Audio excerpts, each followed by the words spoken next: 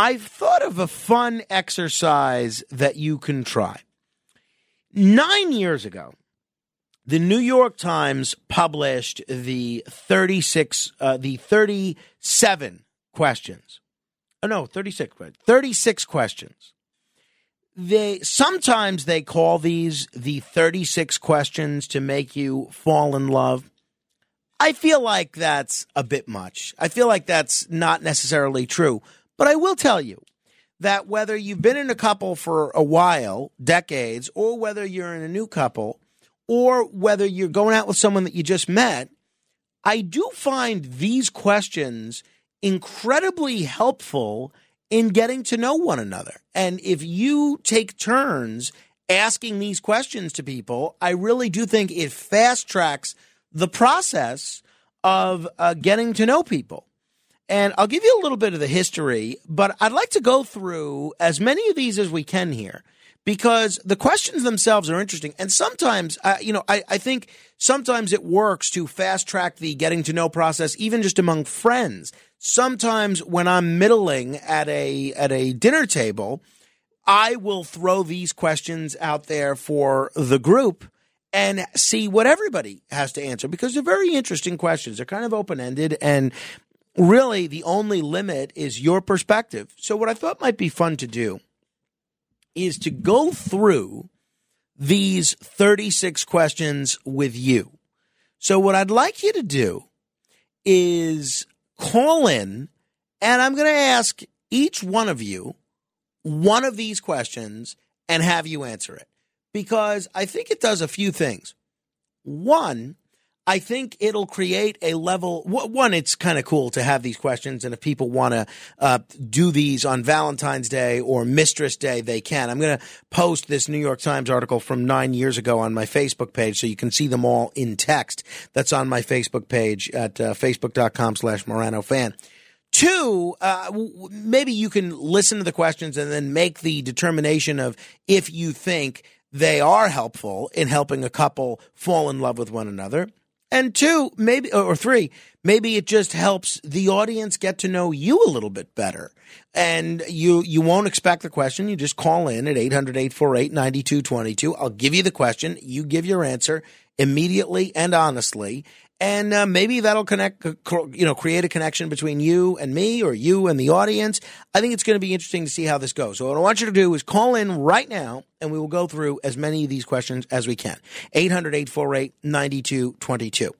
In Mandy Len Catrone's Modern Love essay, To Fall in Love with Anyone, Do This, she refers to a study by the psychologist Arthur Aaron and others that explores whether intimacy between two strangers can be accelerated by having them ask each other a specific series of personal questions. The 36 questions in this study are broken up into 3 sets, with each set intended to be more probing than the previous one. The idea is that mutual vulnerability fosters closeness. So, to quote the study's authors, one key pattern associated with the development of a close relationship among peers is sustained, escalating, reciprocal, personal self-disclosure. Allowing oneself to be vulnerable with another person can be exceedingly difficult. So this exercise sort of forces the issue. And in the final task, the person who wrote this study, she and her friend try staring into each other's eyes for 4 minutes. And that's less well documented, but the suggested duration ranges from 2 minutes to 4 minutes. So if you do this on a date tonight or tomorrow night, add that after the questions. 2 minutes is just enough to be terrified. 4 apparently really goes somewhere. So after you do the questions, maybe ask, answer, try staring into one another's eyes. I'm going to start with Tony since he's right here in front of me. Tony. Given the choice of anyone in the world, whom would you want as a dinner guest? I could pick anyone. Anyone. The actress Sanaa Lathan. Who is that? She's been in a couple of movies. Brown Sugar. She's been around for a while. A beautiful woman. And so, why her? Her smile just makes every time I see her smile, just makes me melt. All right. Give me the name one more time. Sanaa Lathan. Sanaa Lathan. Matt Blaze, would you like to be famous? And if so, in what way? No. I don't want to be famous. You don't want to be famous? I'd rather just be rich than famous. Okay. Well, hey, there's a lot to be said for that. Neil in Baltimore. How's it going? Good morning, Frank. This is very apropos given what you're doing right now. All right. Before making a telephone call, do you ever rehearse what you're going to say? And if so, why?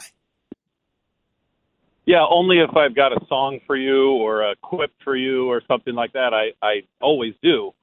Otherwise, no, not particularly. Normally you have a topic of interest, so we have some sort of idea of a question we want to ask.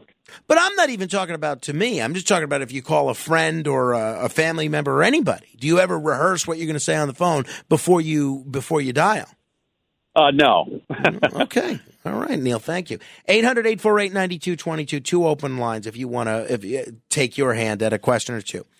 Joe in Ronkonkoma. How's it going, Joe? Good. How are you, Frank? Great show. How was your weekend? Thank you. The weekend was great. Got a lot done. Got to run some errands. Got to see some family. All good. All good. Thank you. Hope yours was too. Same here. Same here. What would constitute a perfect day for you? To be honest with you, being with my family, no fighting, just like when we were in Florida, just sitting by the beach and just being with my family, that would make it a perfect day. All right. Thank you, Joe. Viviana in Brooklyn. Hi, Viviana. How you doing, Frank? I'm well. It's great to hear from you again. It's been a while. Thanks. When did you last sing to yourself? And then the follow-up to that is, when did you last sing to someone else? That was yesterday. To yourself or to someone else? To someone else. And it was to encourage her. She's going through a really bad situation, and I just wanted to encourage her and lift up her spirits. And to myself, I guess it would be about 2 or 3 months ago that, I was really enjoying a song. And I was just rehearsing it because I sing at church sometimes. So I was rehearsing it and really enjoying it. So about 2 months ago. Thank you, Viviana. 800-848-9222 if you want to call in and answer one of these questions. We're about 5 of the way. They get more probing as we go. Got about 5 down, 31 to go. Joel in Manhattan, if you were able to live to the age of 90 and retain either the mind or body of a 30-year-old for the last 60 years of your life, which would you want? Are you? I need to qualify that. I'm living to 150. No. You're saying from 30 to 90. From 30 to 90. Mind of a 30-year-old, or body of a 30-year-old. Mind. I'd want my mind. I think that if you don't have your mind, you've got nothing. I think that, a body of a 30-year-old, you wouldn't necessarily still have the same body of a 30-year-old. You could still work on yourself and be whatever you're going to be. But age comes as age is. But if you keep your mind sharp, you can do anything. I agree with you, Joel. I would have made the same choice there. Good choice.